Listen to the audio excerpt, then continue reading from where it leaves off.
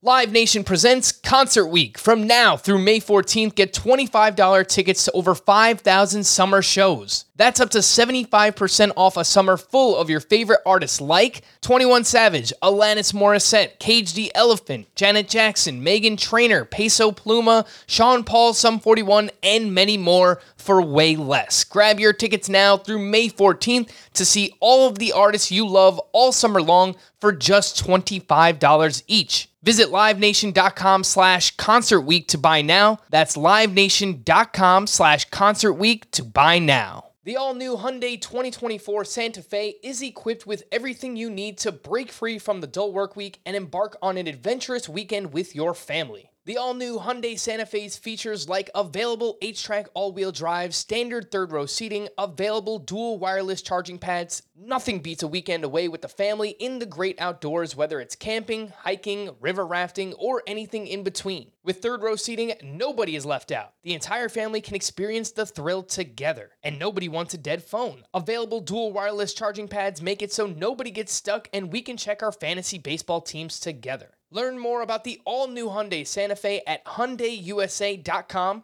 Call 562-314-4603 for complete details.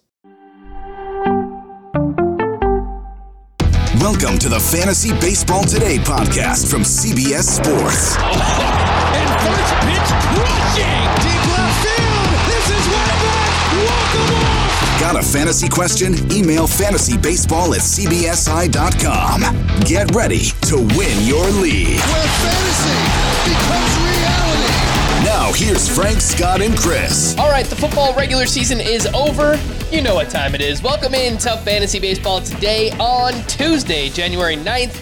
Look at us. The gang is back together. Frank Stanfield joined by Scott White and Chris Towers. Happy New Year, Scott. First and foremost, for the listening audience, what the heck are you wearing? I got the meat sweats, Frank. That's what I'm wearing, like literal sweats depicting meat all over them. This was a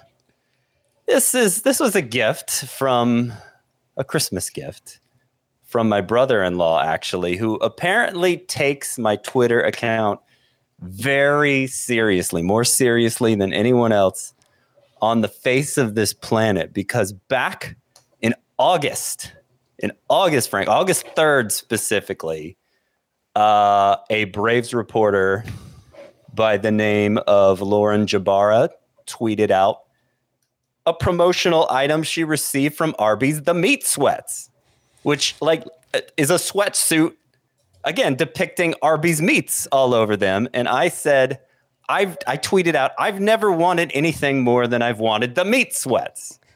And so that's what I got for Christmas. It is very much like, Cousin Eddie on Christmas Vacation, toward the end of Christmas Vacation, describing how, what he wants to happen to his boss when he's denied the Christmas bonus, and Cousin Eddie takes him very literally and does that exact thing. But in this case, it was my brother-in-law with the meat sweats. So now I got the meat sweats, and I got to find opportunities to wear them. So first day back, 2024 Fantasy Baseball Today. Here you go, the meat sweats. Kicking it off with a bang. Is that just a hoodie, or are there pants as well? Oh, they're pants as well. Yeah. Are you wearing the pants right now? I'm not. Because nobody. Scott's not wearing any pants. Yes, it is the old broadcaster cliche of wearing shorts on the bottom, but that's fine. I was going to make you stand up and model for everyone watching if you're wearing meat-covered sweatpants as well, but I will let you pass for now. Scott, I feel like I need to share like my favorite Christmas gift now. Uh-oh. Chris is rolling out. I got a little ho-ho. What are the Funko Pop? A little Swiss roll. So there you go. I got a little food-related Christmas. Was. Yeah, I mean, it kind of looks like a poop a little bit. Yeah, well, but, but he's look how happy he is. That's very happy. That is pretty awesome. Even having had a bite taken out of him. That is awesome indeed. Scott, what did you get for Christmas, Frank? Well, there's like any novelty food items that you want to share? my parents every year, they get me this tin of popcorn that comes with the 3 flavors. Oh, yeah. They do it. They've done it since I was a kid, and they're not stopping now. So, yes, if you're wondering about novelty food items, that's one of the things that I received. Today on the show. What was on the outside of the tin? Was it like New York Jets football tin? Santa. Just the classic Christmas stuff. Pretty much it. Today on the show, by the way, we've got moves. Teoscar Hernandez signed with the Dodgers. Plus, we do have some smaller trades. We'll also be evaluating the first round in 2024, making the case for and against. I know some people don't want to hear about the first round. They want to hear about deep sleepers. Don't worry. We're going to get there. So we're going to start at the top, and we're going to work our way down to the tiers and the rankings and the sleepers and all that kind of fun stuff. There's going to be like 90 episodes of this show between now and the start of the season. Oh, yeah. No complaining. No complaining. We'll leave the complaining to March. I'm sure there will be a ton of that. Let's start with the news and notes. And Teoscar Hernandez signed a 1-year, $23.5 million deal with the Los Angeles Dodgers. That's right. They're back at it with Ohtani at DH. Looks like Teoscar Hernandez is projected to slot in as the starting left fielder. And a little update on the top 6 in their lineup. Mookie Betts, Freddie Freeman, Shohei Ohtani, Will Smith, Max Muncy, Teoscar Hernandez. That is pretty awesome. Hernandez, 31 years old, coming off a solid season, hit .258, 26 homers, 93 RBI, 7 steals. StatCast data looks really good, but power metrics are starting to take a little bit of a step back. 31 years old. I think he's still fine. ADP over the past month is 147.8 as the 33rd outfielder off the board. Scott, my guess is that Teoscar Hernandez will climb. I'm not sure how much he will climb, but he will climb. I mean, he's climbing quite a bit for me. I was probably below the consensus there. I thought Teoscar Hernandez's last couple years were disappointing. He's still good enough that he was worth starting even in 3 outfielder leagues, but his OBP the last 2 years is like 310. Not that that's like the end all be all for fantasy stats, but like it is an indication that this player is maybe not the offensive standout that his reputation would suggest he is. But now you take him out of Seattle, not such a great place to hit. You put him in Los Angeles, the second best home run park for right-handed hitters the last 3 years, not to mention the supporting cast he's now. Like Teoscar Hernandez is now like the right-handed counter punch to that Freddie Freeman and Shohei Ohtani. You got Will Smith there. I know you got Mookie Betts, but he's at the top of the lineup. Like they needed that right-hander there to make their lineup not so lefty heavy. And you got to feel like that's going to position Teoscar Hernandez for potentially some huge RBI totals. Like he is stepping into the role that made JD Martinez a fantasy standout last year. And frankly, I don't think Teoscar Hernandez has as far to go to reclaim his fantasy value as JD Martinez did at this time a year ago. You said he's going 33rd. He's been going 33rd among outfielders in early mock drafts. I think he's back in the top 30 now. I went from being pessimistic about Teoscar Hernandez to now optimistic about him for 2024. I will say, I don't know how much improvement I would expect on his counting stats from last year when he had 93 RBI, 70 runs. Maybe more runs, although the low OBP is going to hold him back there. But like he's going to go from batting 4th and 5th primarily to, like you said, maybe 6th or 7th. And so he's going to lose some plate appearances. He played 160 games last season. It's asking a lot for him to repeat that. So I'm not saying that the arrow's not pointing up from the baseline that existed before this signing. It's pretty rare to primarily hit in the bottom third of the lineup or the bottom half of the lineup and drive in 100 runs. I'm not saying it doesn't happen. And if it were to happen, this is a lineup where it would happen. But like, I will point out, JD Martinez drove in 103 runs in 113 games last year. So nearly an RBI a game. Yeah. For JD Martinez. And that was before Ohtani was part of the mix. Exactly. That was before Ohtani too. So I hear what you're saying, Chris, like, you don't want to really project more than 93 RBI for Teoscar Hernandez, but man, if there's any lineup that could pull off something outlier in the bottom half, like 110 plus RBI, it would be this lineup. Yeah, that's fair. And last thing I'll point out, and Scott, you touched on this a little bit, just the ballpark change. Looking at StatCast park factors, going from Seattle, they ranked 18th in home run factor, going to Dodger Stadium, which is second. So again, that could also just improve the baseline. Maybe you project closer to 30 home runs, or maybe there's a chance Teoscar Hernandez could get to 35 home runs this season. I don't think that's... hits the ball very hard. Yeah, I don't think that's out of the question here in 2024. Let's move over to Sean Manaea, who agreed to a 2-year, $28 million deal with the New York Mets. The money, a little bit surprising for me, considering Manaea hasn't exactly been good over the past 2 years.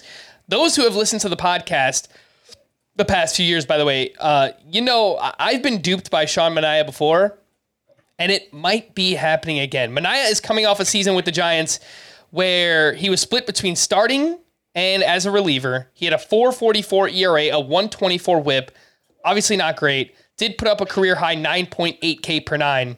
Why am I looking to get duped again? Well, Manaea did do some interesting things. The fastball velocity was up over 2 miles per hour from 91.3 miles per hour in 2022 to 93.6 miles per hour in 2023. He also introduced a new sweeper that he used 10% of the time, and it was a really good pitch for him. 140 batting average against, 35% whiff rate. Chris, the problem is that it didn't really matter. It didn't amount to better production. I think there are some things that could change, get rid of his traditional slider and just use like a fastball, sweeper, and changeup. And maybe that can help Sean Manaea, have his best season. There are some interesting things, but he's going really late anyway. Is there any interest in Sean Manaea as a starter in 2024? So I think there are a couple things to look at here. One is he's cheap enough that who cares? Like it's, if his price doesn't rise very much, then who cares? It's your last pick. You're playing in a 450 player draft. He's still one of your last picks. Like there is very little cost here. We are talking, it is worth noting, about a guy who's going to be 32 in 24 days, who has exactly a league average ERA over the course of his career, has one season with an ERA plus better than 105 in more than 29 and 2/3 innings, excuse me. Need to be very careful here. And also he stopped throwing the sweeper in the second half in September. He threw, I think, one in the month of September, through two, excuse me. So, and I think the other thing to keep in mind is he's a lefty, and sweepers are primarily very, very good weapons to same-handed hitters. And they tend to get crushed by opposite-handed hitters. So I don't know how much a lefty adding a sweeper necessarily changes how I feel about them, especially when Manaea is just, we've done this so many times where it's like, yep. But from July 2nd to September 3rd, and it's like, well, yeah, but then you zoom out and we've got 1,000 inning sample here of a 4.10 ERA pitcher and 8.3 K per nine. And that's not to say he's not valuable in baseball. That's not to say that it's not a decent signing even for the money. I mean, who cares? It's a team with ostensibly unlimited money. It's just, I put together my list of sleepers for 2024. I did not even consider Sean Manaea. And that's not to say he can't be useful. It's just, I'm probably going to come across 25 starting pitchers drafted outside of the top 200 that I'd rather have. And that might be a low number. I'll just add, I mean, I'm not sure there's much to add to that. Dump on Sean Manaea. Well, in case you are trying to look at, see the glass half full here by looking at some of his 2023 data. Prior to September, he went 5+ innings 3 times. Mm-hmm. You said he split between starting rotation and the bullpen. Well, even when he was starting, it was not like a true starting role for Sean Manaea. So they really let him air it out for 3 innings at a time, the Giants did. And all that resulted from that was a mid-4s ERA. I'm with Chris. I just think if you're looking to gamble on upside, there are much better choices out there than Sean Manaea. You guys are right. You guys are probably right when it comes to Sean Manaea. Just some interesting things that I noted. And Last point on him, he made 10 starts, and in the 10 starts, he was actually worse than he was as a reliever last year. A 4.82 ERA, a 1.35 whip in those starts. So for whatever it's worth, the current Mets rotation, by the way, after missing out on Yamamoto, Kodai Senga, Jose Quintana, Luis Severino, Sean Manaea, Adrian Hauser. Yikes. Speaking of the Mets, they signed Harrison Bader to a 1-year, $10.5 million deal. Not sure there's much here either. Bader will play center field, which slides Brendan Nimmo over to left field. Bader still does provide speed. He had 20 steals in 98 games in 2023, but it comes with a low batting average. He's dealt with a bunch of injuries. His ADP over the past month is 405 as the 100th outfielder off the board. Scott, does this matter at all? Harrison Bader to the Mets. Probably not. I was mad at myself for writing this up in the off-season tracker because I try to set a certain standard of relevance so that I don't go totally crazy and I'm reacting to every single minor move that happens. For some reason, I reacted to this Harrison Bader signing. I mean, because of his defense, you can count on him playing close to every day for the Mets, and he has been running more in recent years. So maybe as like a cheap steal source in deep 5 outfielder leagues, Harrison Bader is worth drafting. But, you can't expect much more than 10 to 12 home runs, and the batting average probably is going to be nothing to write home about. And it's overall, the package isn't that impressive. It's a big upgrade for the Mets outfield defense. I would say if there's any impact here, it's probably just sliding Nimmo over to a corner and getting Bader, who's a very good defensive center fielder. It will make this team's outfield defense much better. Yeah, that's a fair point. For the games that he's healthy, again, Bader has dealt with a lot of injuries, but Brandon Nimmo actually graded out as a pretty good fielder too, and now he's moving over to the corner. So pretty good defense there for the New York Mets. Let's get into the trades. A bunch of them happened on Friday. I'm not sure that any of them have massive significance for fantasy, but the Giants acquired Robbie Ray from the Mariners in exchange for Mitch Haniger and Anthony DeSclafani. Robbie Ray recovering from Tommy John surgery, hoping to return in the second half of the season. So not really much to do, I guess, in a redraft league, but if you play in a keeper or a dynasty league where a player's value carries over from one year to the next, Robbie Ray, I think, is a name you should remember towards the end of your draft and maybe select him and just kind of stash him on your IR, and he could become a good keeper for 2025. So, I mean, he won the Cy Young 2 years ago, and he was pretty good.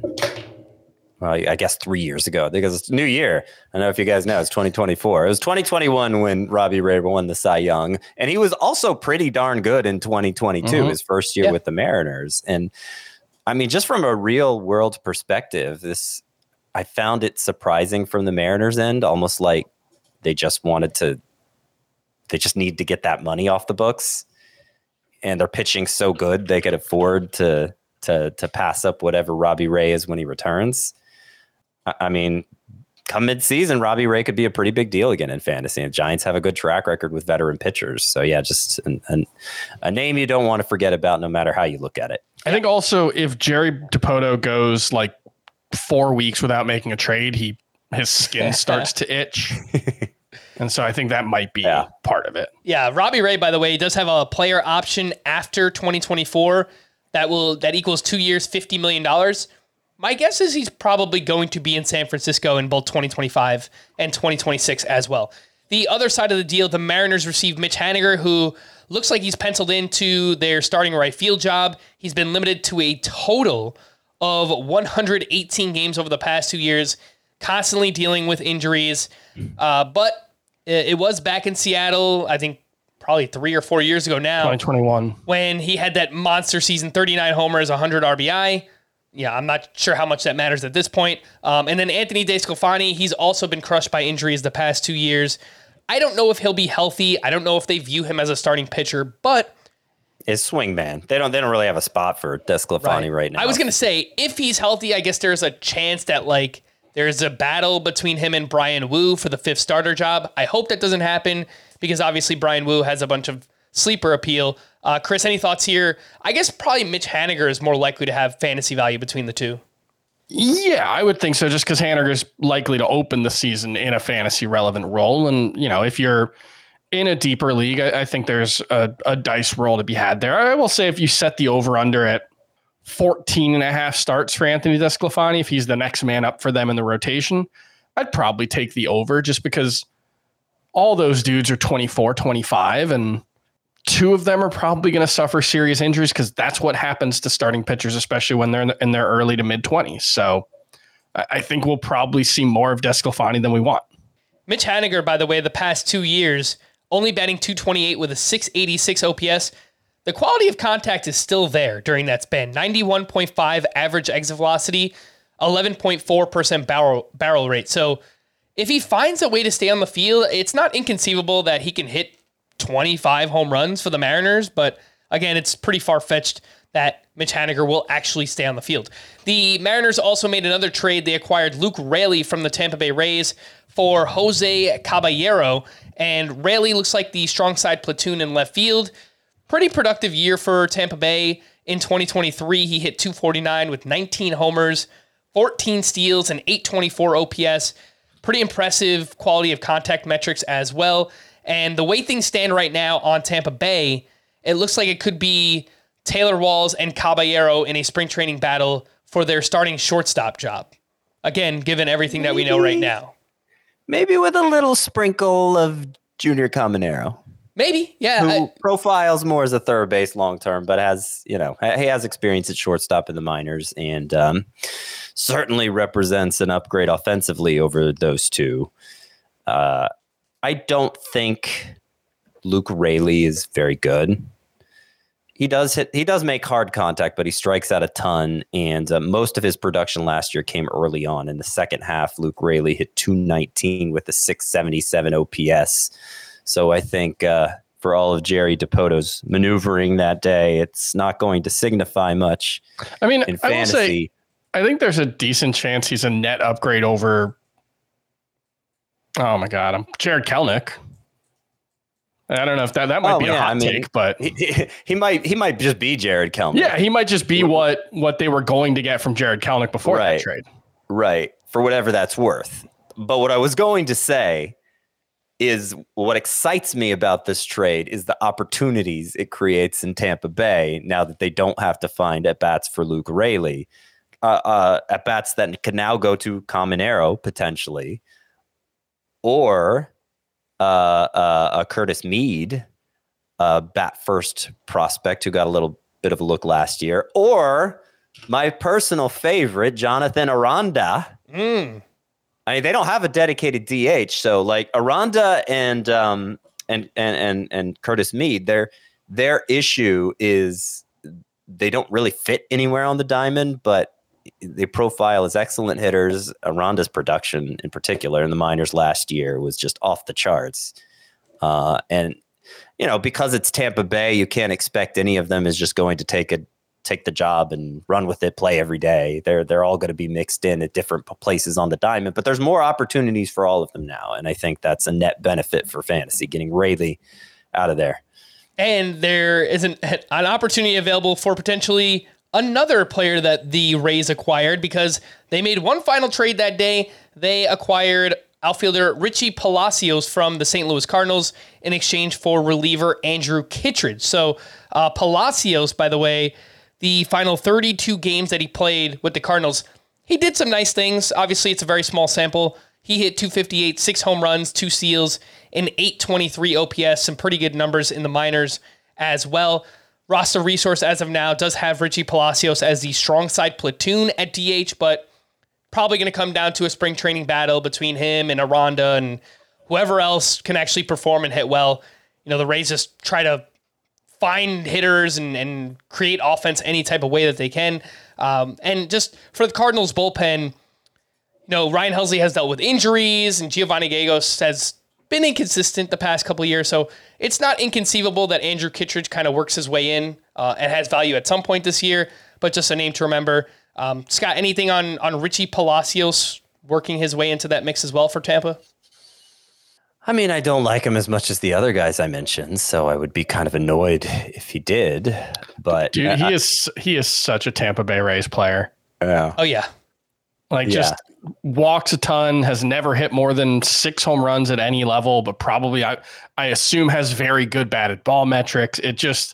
this is such a Rays move, and he's going to get 400 plate appearances with like an 804 OPS. And there are going to be 14 different times this season when he hits a home run and Frank goes, do we need to start talking about Richie Palacios? And then you guys will probably laugh at me and tell me not to do that. Some other news here real quick. According to Jim Bowden, the Red Sox, Cubs, Angels, and Giants are all finalists for Japanese lefty Shota Imanaga. His posting window ends this Thursday at 5 p.m. Eastern time, so something needs to be done by then, obviously. Tommy Edman underwent arthroscopic surgery on his right wrist in October, but expects to be ready for the start of spring training. MJ Melendez is slated to play primarily in the outfield in 2024, which is no surprise. 130 of his 148 games came in the outfield in 2023.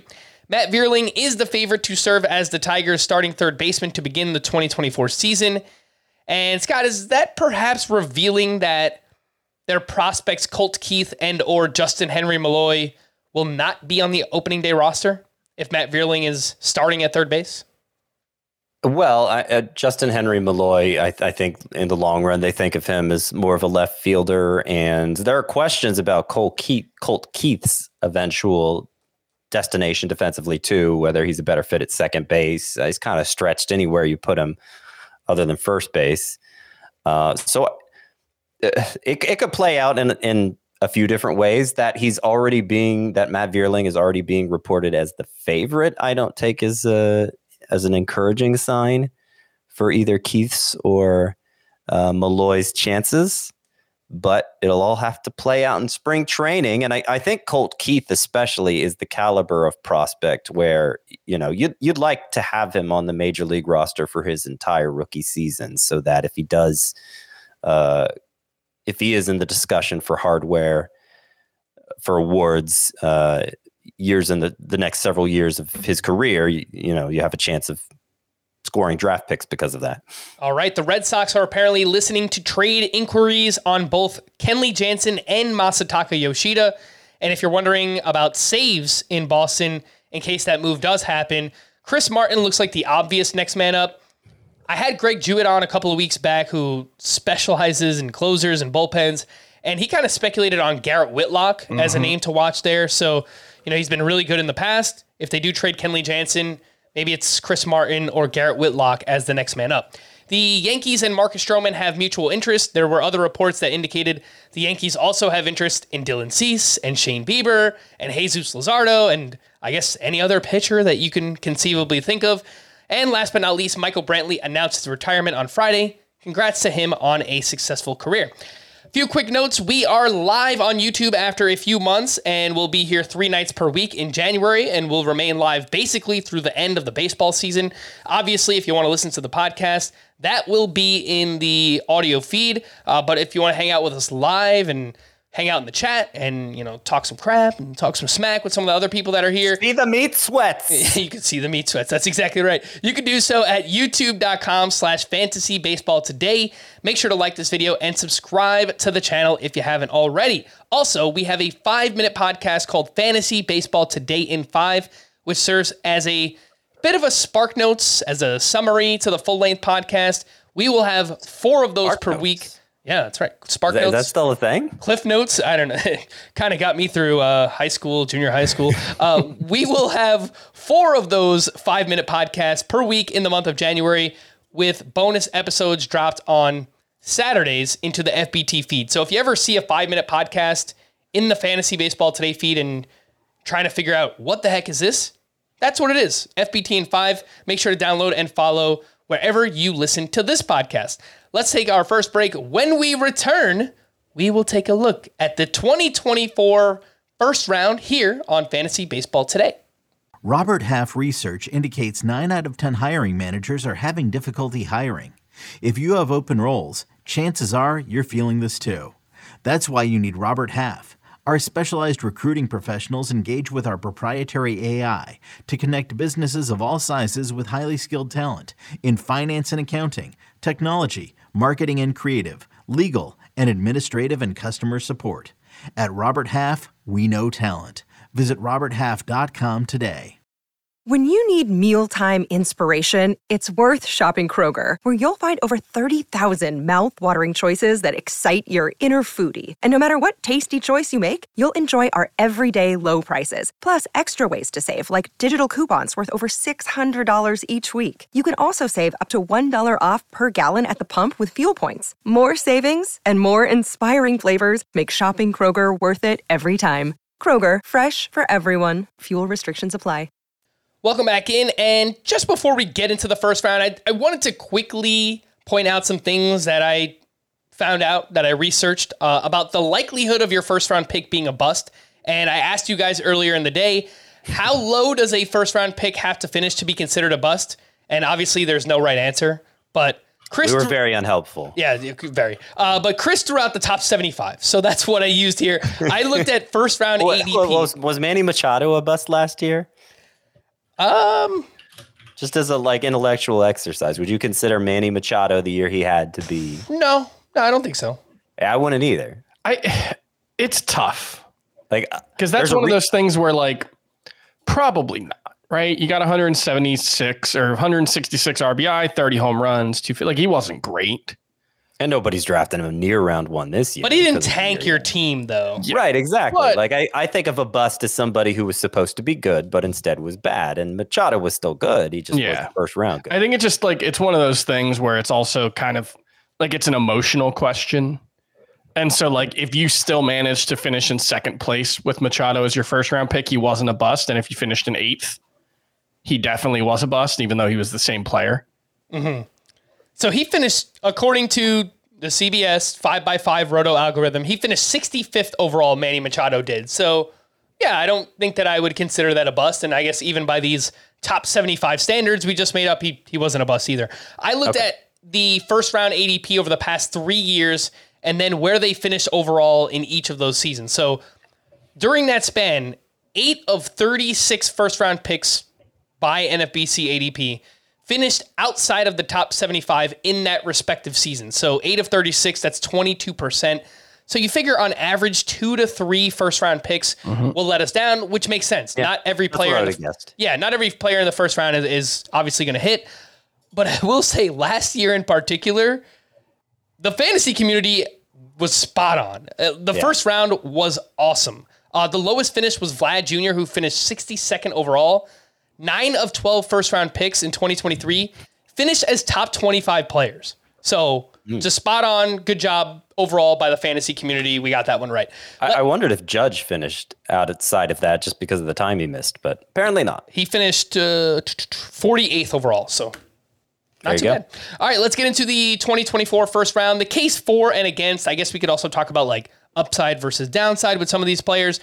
But number one, no surprise, this is based on NFBC ADP. It's Ronald Acuna, 26 years old. He just finished as the first overall player in fantasy, 41 homers, 73 steals. He earned $71 worth of auction value in a 12-team league. Scott, you can make the case for. I think a more realistic question, Scott, is what is your projection for home runs and steals? He's 26, so theoretically he could do this again, but what is your realistic expectation for him? I don't think it's unrealistic to suggest he could do it again. I know he just did something nobody has ever done before, 40 home runs, 70 steals in a season, but we're kind of entering a new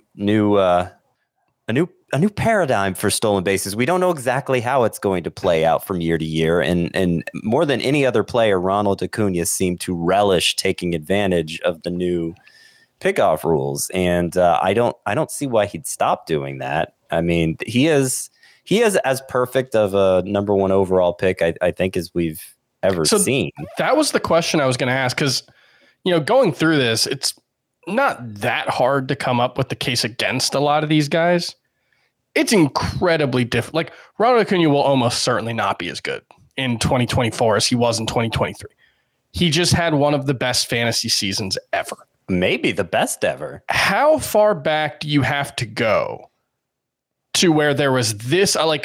I saw Ariel Cohen tweeting about this in Kentucky Derby style. That's what it's called, right? KDS? Yeah, that's where you choose which draft slot you want, or you put it in order, basically. Yeah, you have a draft for your draft slot, basically. Has there, do we have to go back to peak Mike Trout? Yes. To where there was this obvious of no, you want 1-1. You don't even think about, because I'm doing, we're all in the process of doing our salary cap values. And I think I have him like $7 clear of the next best player in both Roto and head to head. Yeah. It's that high. Think about this. That might be too low. I've never seen this before. If you take the Steamer projections on Fangraphs and just plug it into their auction calculator there, Ronald Acuna is projected as a $59 player. Yeah. The next closest hitter is Aaron Judge at $37. That is unheard of. I've never even seen projections like that in my life. And projection systems are supposed to be inherently conservative. Yeah. So that is the case for Ronald Acuna. I guess the case against, I wrote down a few things here. I guess it would have to be injury related, right? He had a torn ACL a few years back. Maybe there were a lot of scares last year. Yeah, look, there were a lot of oh no, not Ronald Acuna, and then he was fine. Yeah. That seems to be his whole career. Yeah. Ronald Acuna has a tendency to have very big reactions to being hit by a pitch. He's got a low threshold for pain. Yeah. I think it's also possible the plate discipline regresses. Chris, you mentioned the strikeout rate. I mean, it was otherworldly. If it does come down, maybe he's more of the 280 hitter he was before 2023, which with his power and speed would still make him, I think, the pretty clear-cut first overall player. But let's move on to number 2. Again, we do have to move a little bit quicker than we just did, so keep that in mind. We've got 2 to 3 minutes per player, basically. Number 2 is Julio Rodriguez. And Chris, I will let you start with the case for Julio Rodriguez. He's a preternaturally talented young player who has overcome poor plate discipline to be an elite fantasy option 2 years in a row, and has also overcome slow starts 2 years in a row, which I think bodes well for the ability to make adjustments. And if that strikeout rate gets to 21%, you're talking about potentially even another level that he could go to. 40-40 is not likely. It's on the table for Julio Rodriguez. And that's not something that you can say for more than 4 players. Yeah. Julio Rodriguez went 28-25 as a rookie, followed that up with 32-37 as a sophomore. Hits the ball extremely hard. I'm with you, Chris. I think the upside case here is Julio Rodriguez, if everything breaks right, could go 40-40 in 2024. Scott, you get the ungodly task of making the case against Julio Rodriguez. Well, it's hard to make a case that he's going to be a bust outright, but the case against Julio Rodriguez is just that he might drive you a little crazy relative to some of the other players you would consider in this range. Personally, I have Bobby Witt second overall. But I mean, to put it in perspective, as late as, let's see if I can find a good example here. As late as June 23rd, Julio Rodriguez was hitting 237. Now, by the end of August, he had gotten that up to 286, which was actually higher than his rookie season. It ended up at 275 in part because Julio Rodriguez ended the year in a 6-for-53 slump. So, he was hovering around a little over the Mendoza line for most of the first half, and really just got burning hot for a 2-month stretch, basically. And that was the majority of his production. And his rookie season kind of played out similarly, where people were thinking he was a bust for the first couple months, and then Julio Rodriguez caught fire. So I guess that would be the downside case for him. You could ask for a player who's in a better lineup too, but he's still. But we'll save that case for the next guy. 103 runs, 102 runs, 103 RBI for Julio Rodriguez last year. So I don't think that's that big of a deal. So let's move on to the number 3 player, who is Bobby Witt Jr. Scott, you just said you have him as your number 2 player. So I think you could pretty easily make the case for Bobby Witt. Yeah. So Ronald Acuna became the 3rd player in history to reach 30 homers and 50 steals in a season. Bobby Witt came within 1 steal of being the 4th player to do that. It really breaks my heart that he didn't get that 50th steal. But it just goes to show you that Bobby Witt had a historic season himself, and it was just overshadowed by what Acuna did. And, as good as he was, 276 batting average, his expected batting average, I believe it was over 300. It was 296. Okay, so he underperformed his expected stats. And, that was with, gosh, what did he hit in the second half? He had 301 in the second half. So, he was trending at as good as his overall numbers were. He was even better in the second half, and the expected numbers say he could be even better. He doesn't need to be any better to justify the second overall pick with that home run and steals production. But, Bobby Witt is a total absolute stud, and everybody who drafted him in the first round last year was right, even though I told people they shouldn't.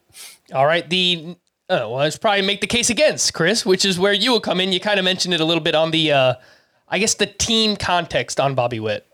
Yeah, I think that's the most obvious place where he falls short of the rest of the first rounders is just, I don't know, the Royals might be competitive this season. I don't see much reason to think that they're going to have even better than an average offense. He plays to Justin Mason. He plays in a poor home park. There's the context around Bobby Witt is poorer than it is for, I think, any other first round caliber player. Certainly the guys that we're going to talk about today. There's also just, it's not that he swings and misses a lot. He certainly doesn't strike out very much. 21% as a rookie, 17.4% last year. He's just a very aggressive hitter.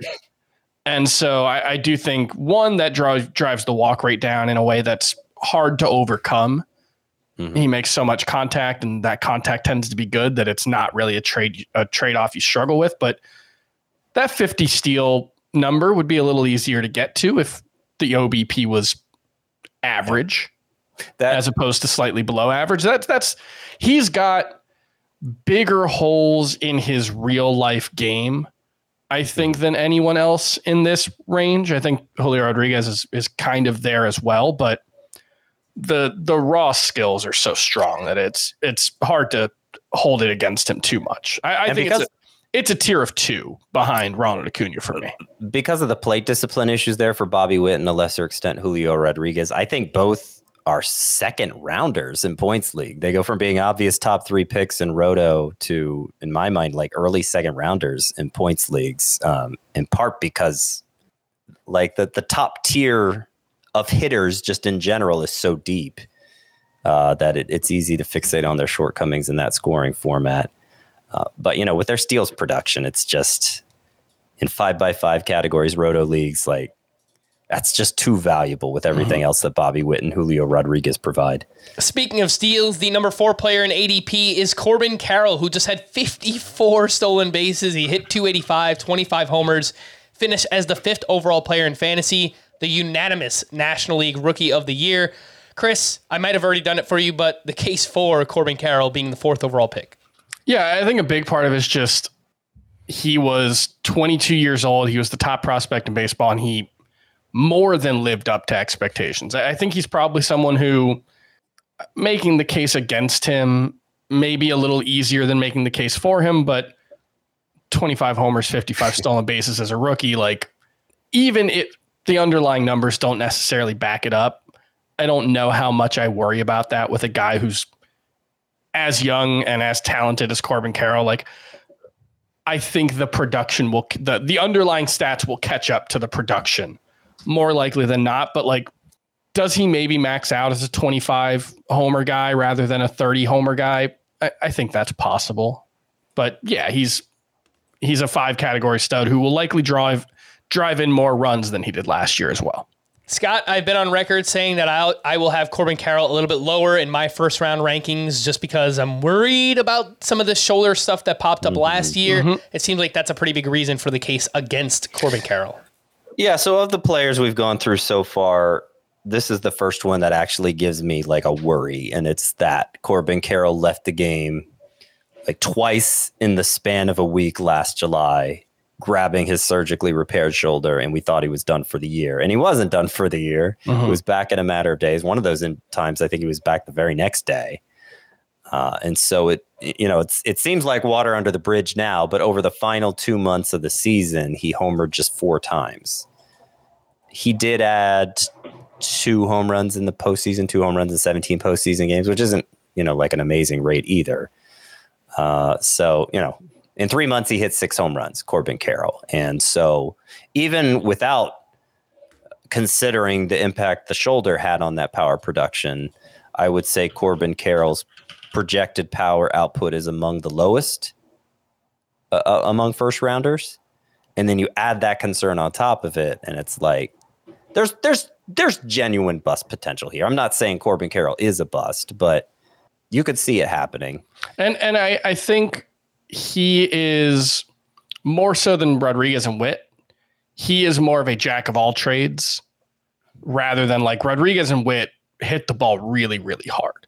They have maybe not top of scale power, but they have well above average raw power. Corbin Carroll's more about maximizing what he has. And he's young enough that he could fill out and he hit for power in the minors throughout his career. So we're nitpicking. With the except, that's this exercise, right? Because we're talking about first rounders. Yeah. Stolen bases. Like, really, what clinches Corbin Carroll's spot this high in the rankings is the fact that he's a 50 steal guy. And just 50 steal guys prior to this past year, 50 steal guys didn't really exist. And certainly not from first round caliber bats. And so now that you have guys who can really hit and also steal that many bases, you're almost like obligated to draft them this early in Roto. Even recognizing in Corbin Carroll's case that he'll probably be closer to 20 home runs than 30. All right, let's take our final break. When we return, we'll get into the rest of the first round here on Fantasy Baseball Today. The chilling new original docuseries on Paramount Plus. Why did he kill his family? The answer lies across the ocean in a woman named Sylvie. She's a Can model. Where desire leads to deception. I ended up spending $12,000 and $15,000 a day. It was addictive. I can't get you out. And obsession leads to murder. Who did this to your family? You can't really maintain a fantasy forever. Control Alt Desire. Now streaming on Paramount Plus. This is Tony Kornheiser's show. I'm Tony. You expected someone else? So what exactly is the show about? I don't know. It's a sports show nominally. Football's over, but we're finally at a point where things matter in college basketball, and baseball season is on deck. Greatest 3 words in the English language, pitchers and catchers. We have some of the best voices come on and explain what matters or what makes an upset, like Ryan does. 9/8. No, that's not an upset. No, yeah, it is, Bob. And if you're lucky, I might just tell you about my search for discounted sleep pants or my worries about what my dog just ate. Listen on the Odyssey app or wherever you get your podcasts. Welcome back in. We're making the case for and against players in the first round. The top 4 picks, according to ADP, Ronald Acuna, Julio Rodriguez, Bobby Witt Jr., and Corbin Carroll, which brings us to number 5, Mookie Betts, who will be leading off for a lineup that includes Freddie Freeman, Shohei Ohtani, now Teoscar Hernandez. Scott, the case for Mookie Betts at number 5. The case for him is he's hitting ahead of Freddie Freeman and Shohei Ohtani and is probably going to score a zillion runs because of it. There's just not a better lineup spot in baseball, and obviously it's come through for Betts the past 2 years in a huge way. 126 runs this past year, 117 runs the year before. He's not a big base stealer anymore, but the power production has actually been climbing as he's been getting older. And the production has been there, and there's no reason to think it won't be there next year.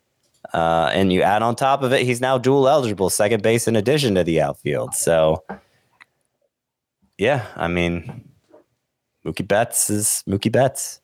Mookie Betts, 233 runs plus RBI before the addition to the Dodgers lineup.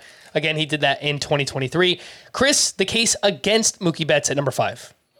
The case against would probably just be that before last season, the batting average had been in real decline, and it looked like he was no longer a legitimate plus in that category. He was more someone who kept you afloat.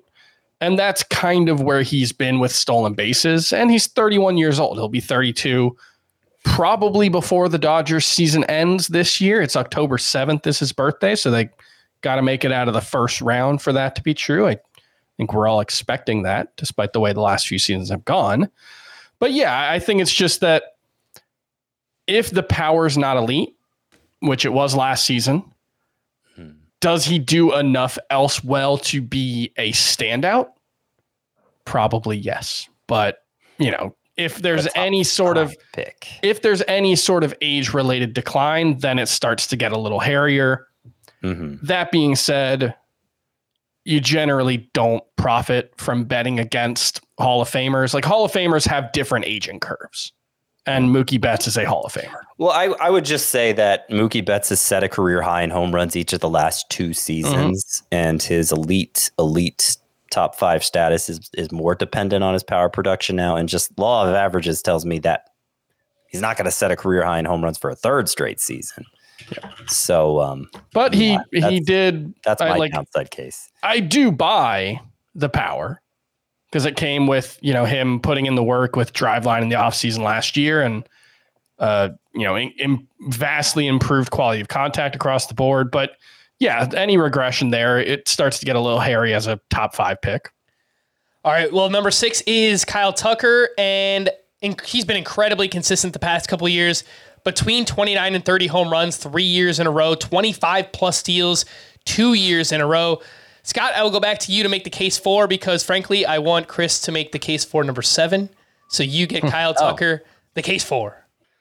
Well, the case for Kyle Tucker, and I would take Freddie Freeman over him for what it's worth, it is that he is, once you get past the potential 40 to 50 steal guys at the top of round 1, Kyle Tucker is probably the next best power speed threat. It's more like 30-30, but it's still numbers the kind of numbers you shoot for in the first round. And after a 2022 season in which we had questions about Kyle Tucker's batting average potential, he bounced back to hit 284. So 2 of the last 3 years now, he's hit 284 or better. And that's more in line with the strikeout numbers we've seen from Kyle Tucker, which are very low. It seems like contact hitting should be, like hitting for average should be an expectation for Kyle Tucker now moving forward, in addition to that power speed output. So while he is behind those like super studs at the top of round 1, he's probably the next best thing. And he finally moved up in the Astros lineup too, which paid off with 209 runs plus RBI, which was, I would venture to say that's a career high for Kyle Tucker if you're combining both those numbers together. Chris, Kyle Tucker here, the case against at number 6. One, I think is just, he's probably the worst hitter of this first round contingent. Like, he's more of a high 800s OPS guy. Maybe Julio Rodriguez and Bobby Witt are probably in that same range. So, but he also really gets the most out of his sprint speed. He is 32nd percentile in sprint speed right now.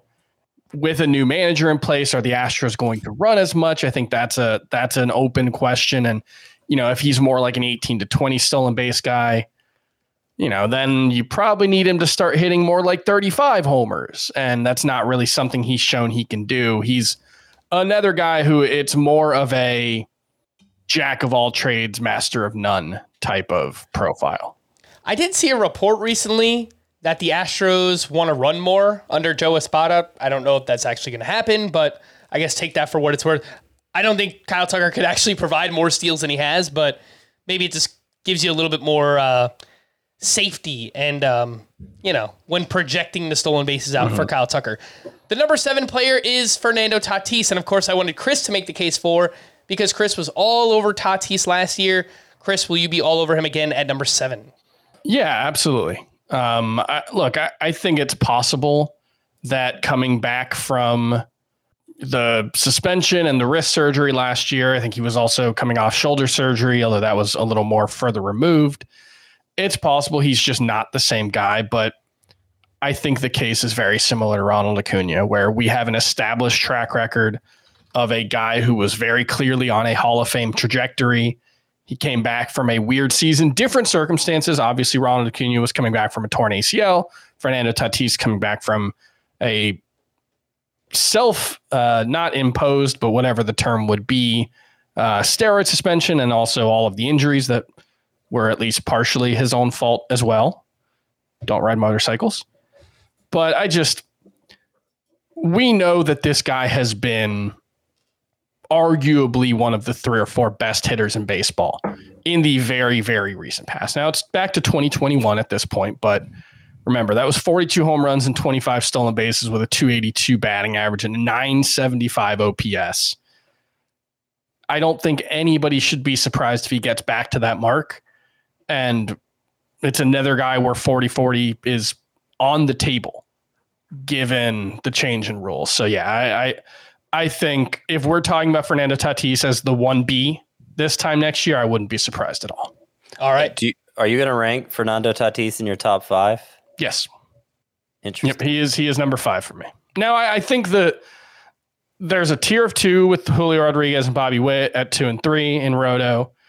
I think after that, it's like a tier of 4 or 5. So I'm not like way out ahead on Fernando Tatis. I have him with basically the same value in a salary cap draft as Corbin Carroll, Kyle Tucker, and Mookie Betts. But yeah, he's number 5 for me. Scott, of all the names that we've talked about so far, you might have the most reasons or the biggest case, I guess, to make against Fernando Tatis going at 7th overall. Yeah, so I would start with Fernando Tatis hit 225 with a 665 OPS in the second half last year. You make the comparison with Ronald Acuna. Well, I mean, it was shoulder surgery, it was wrist surgery, and it was the PED suspension for Tatis. 3 things that individually would cause us to wonder about a player's future power production. When Ronald Acuna with the torn ACL, that's not really going to make you question future power production. And then, lo and behold, Tatis mostly fell short in terms of power output this past year. So I rank him 8th. We're kind of doing this exercise where we're giving kind of the stock answer for why he'll live up to this draft spot and why he won't, as opposed to giving our personal take for what we think is going to happen. I would say I'm not quite as optimistic as Chris that Tatis will, bounce back with a better 2024. I mean, I say bounce back, but he had 25 homers, 29. Yeah, still pretty good. First round caliber player either way, I think. But I do have questions. About whether Tatis can get back to being who he was in 2021, which obviously would have, had him and Acuna in a neck and neck battle for best player in fantasy. Do you know what Ronald Acuna's OPS in 2022 was after July 1st? Gonna guess it wasn't very good. It was pretty bad. Yeah. Friend. 728 OPS for our guy, Ronald Acuna. Look, I can obviously see the downsides with Fernando Tatis. I think, and look, the upside for him might not be that much higher than it is for Julio Rodriguez or Bobby Witt. So like the case for him is a little harder to make when there's other guys with that same profile. But I think we've seen the higher upside from him. Yeah, I think the upside for Tatis is the number 2 player, right? It's like you just can't put anyone's upside on the same level as Acuna for obvious reasons, but you're talking about outside of Acuna who has the most upside. I would argue Tatis has is among that level with J-Rod and Bobby Witt Jr. We have about 5 minutes left, and we have 5 players left to talk about. So you guys will get to make the case for and against each player that I assign you. And Scott, you are up with Spencer Strider at number 8. First, make the case for, and then make the case against Spencer Strider. The case for Spencer Strider is he might be the closest thing we have to an ace in this current pitching environment, which is aceless. He was well ahead of every pitcher in strikeouts last year. I think nearly 50 more than everybody. He had 3 more wins than any pitcher last year, which might not be the most repeatable stat, but he has the Braves offense backing him. So, there's a lot of win potential there for Strider. And just the advantage he's going to give you in strikeouts. If you're going to sell out for anything at starting pitcher, that's what it should be for.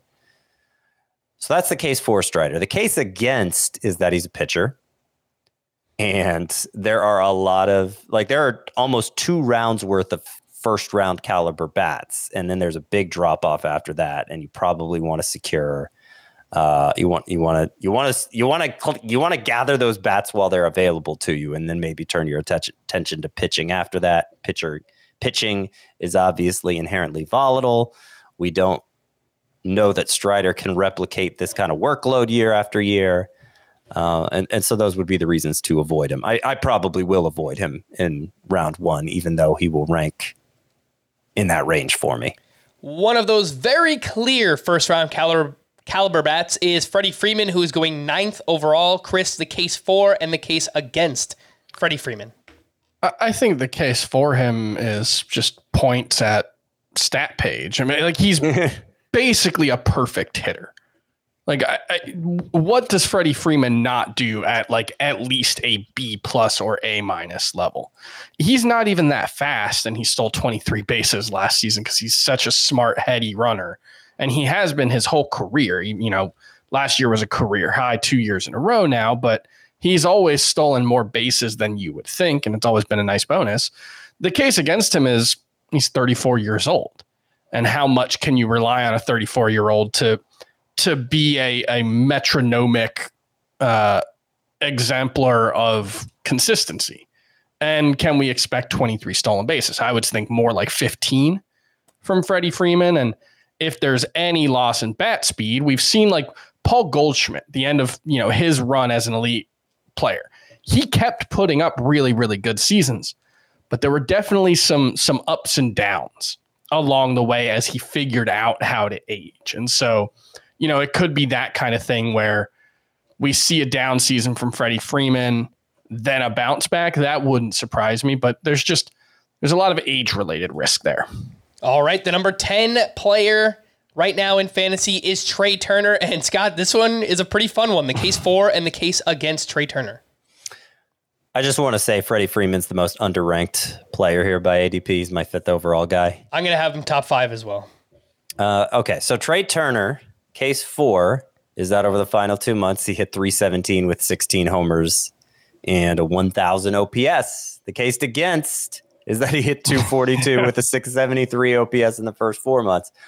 I think, and I was pretty down on Trey Turner for most of last year. Certainly by the time August came around and his numbers were still where they were, batting average below 250. I was kind of writing him off as a potential first rounder for 2024.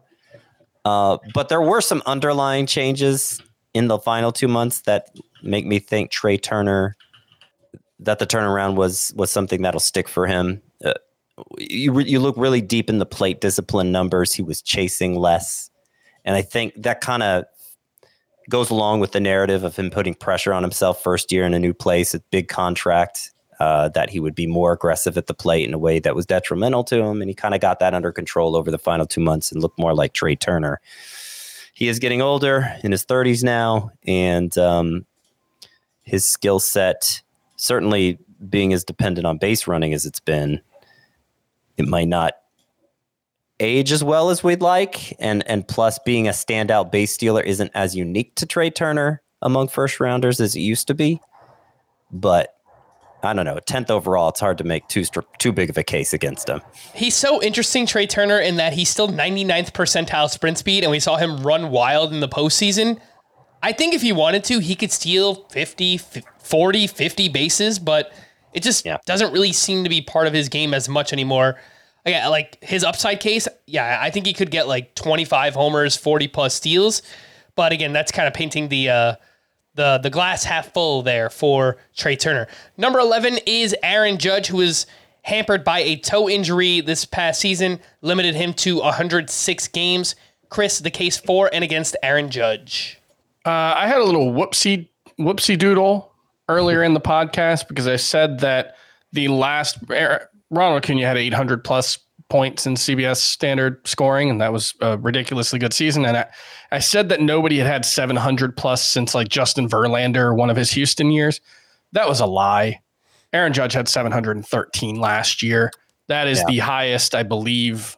I just went through our system removes players who have retired. So it's possible that someone, Albert Pujols at his peak, was in that range, but we're talking about like nobody who is currently active except for Ronald Acuna has had a better season than Aaron Judge did 2 years ago. Yeah. And last year, the quality of contact was arguably even better, which is pretty terrifying to think about. He struck out a little more last season, but average exit velocity was actually up to 97.6 miles per hour, that's an average. His hard hit, his barrel rate was 27.5%. Like the quality of contact metrics were actually better last season. So there's not much indication that the skill set was lacking, and he was still on a 50 homer pace. He's the only player I think who has a realistic shot in any given year at 55 or 60 home runs. The case against is he's 31 now, and he's 282 pounds, and we've already seen him miss a ton of time in his career. And the one exception was, the MVP season. So it might just be asking too much for him to play 150 games. The number 12 player, we're wrapping up back-to-back Yankees here. Garrett Cole, Scotty, the case for and the case against. The case for is that Garrett Cole is old reliable at a position that made you want to rip out your hair last year because of how unreliable it was basically at every level of the position. Garrett Cole was the most bankable pitcher and has been really since he joined the Astros in 2018. The case against drafting Garrett Cole here is that he's a pitcher. And, what I was saying about Spencer Strider earlier, I just don't think it's the best use of draft capital. Also, while Garrett Cole was more reliable than pitchers in general, he didn't quite live up to his previous standards. He struck out only 9.6 per nine after being more like 11.6 per nine for most of that stretch that began in 2018. His swinging strike rate was down about 3 percentage points too. He just didn't, by the underlying metrics, Garrett Cole didn't seem as dominant. And it makes you wonder if he kind of got away with something.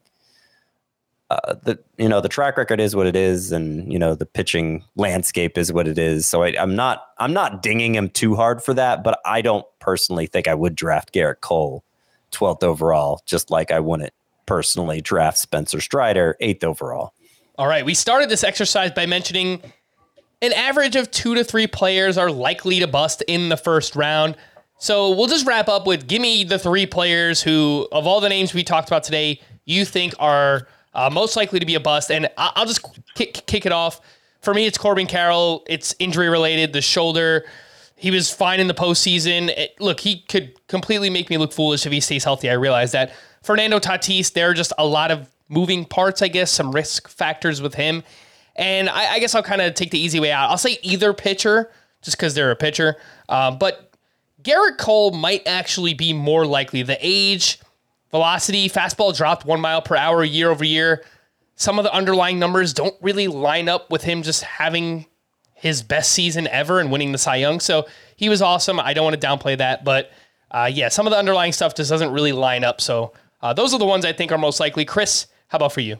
I'll kind of just default to the older guys. So Freddie Freeman, Aaron Judge, and either starting pitcher. But I think I agree with Garrett Cole. It's funny. He went from kind of underperforming his expected ERA for a couple of years because of home run issues to then way overperforming last season. I think his ERA was like almost a run better than most of his metrics. And that might be sustainable, but given his age, given the apparent dip in skill set, I'll say he's a little more likely to bust than Spencer Strider. All right, Scott, you wrap us up. Take us home. 3 players most likely to be a bust. And remember, we're holding this to you to this. And in October, I was just going to say, we're clearly playing devil's advocate here. I'm writing this down, scratching it in my desk as we speak. You can't draft any of these players, Scott. If you do, I'll call you out. I'll make fun of you. You're saying they're terrible. I'm going to say, and I'm kind of just playing some hunches here. I'm going to say Mookie Betts. I'm going to say, just from the perspective he doesn't, his power production drops off. Spencer Strider, and I'm going to say Trey Turner.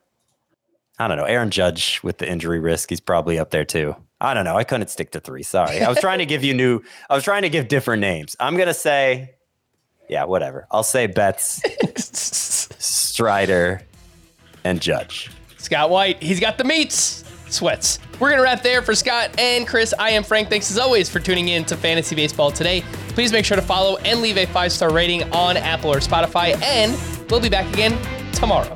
Bye-bye.